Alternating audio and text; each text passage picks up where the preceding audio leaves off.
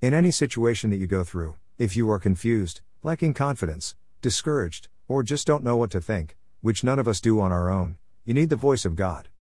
Confidence and surety comes from hearing the Word of God, and from the Word of God alone. If you lack confidence or are discouraged about any situation, it's because you are not seeing things from God's perspective. You're not seeing things from the perspective of what His Son did. And so it is vital to ask God, what do you think about this situation? You need to get the answer to that question.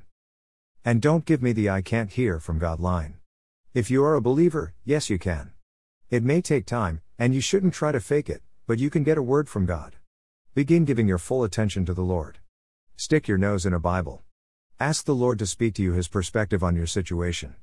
Ask Him to give you a word to lean on.